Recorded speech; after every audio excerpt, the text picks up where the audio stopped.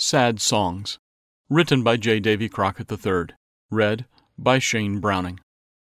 Music plays a role in countless human lives. Emotions, memories, and even spirituality can be bound up in music. God is a lover of good songs, too.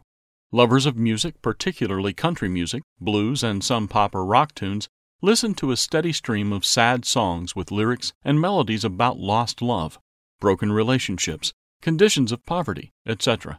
Love songs are big, too, but the plaintive sounds of marital strife, separation, and discord dominate the various genres.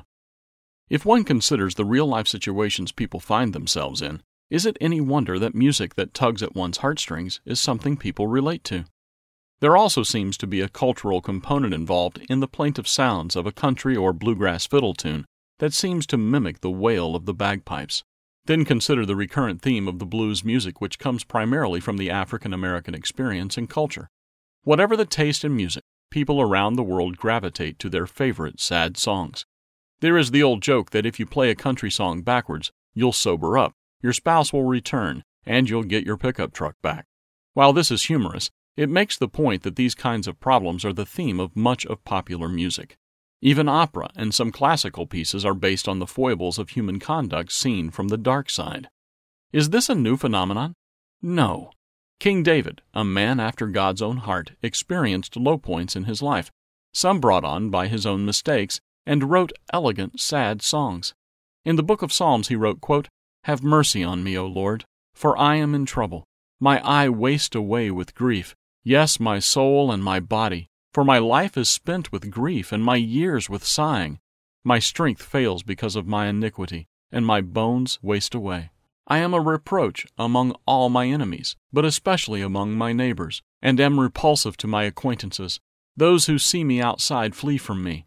I am forgotten like a dead man, out of my mind. I am like a broken vessel, for I hear the slander of many.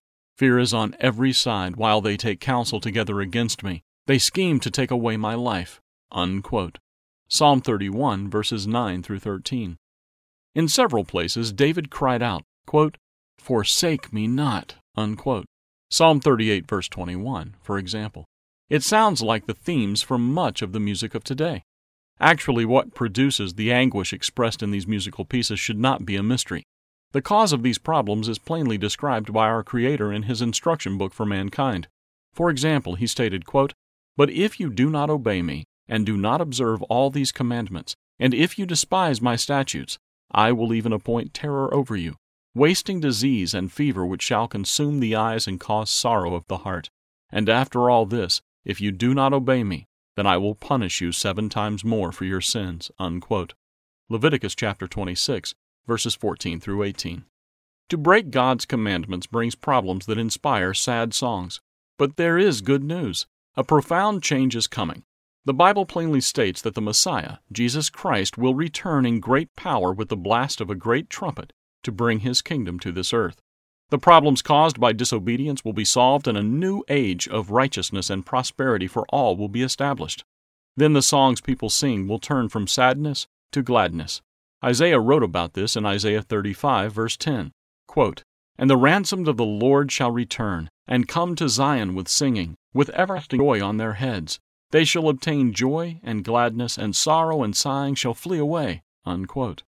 Many other scriptures point to this time of restoration of all things. You can read more about this part of God's plan in our free booklet entitled, "The World Ahead. What Will It Be Like?" You too can look forward to no more sad songs.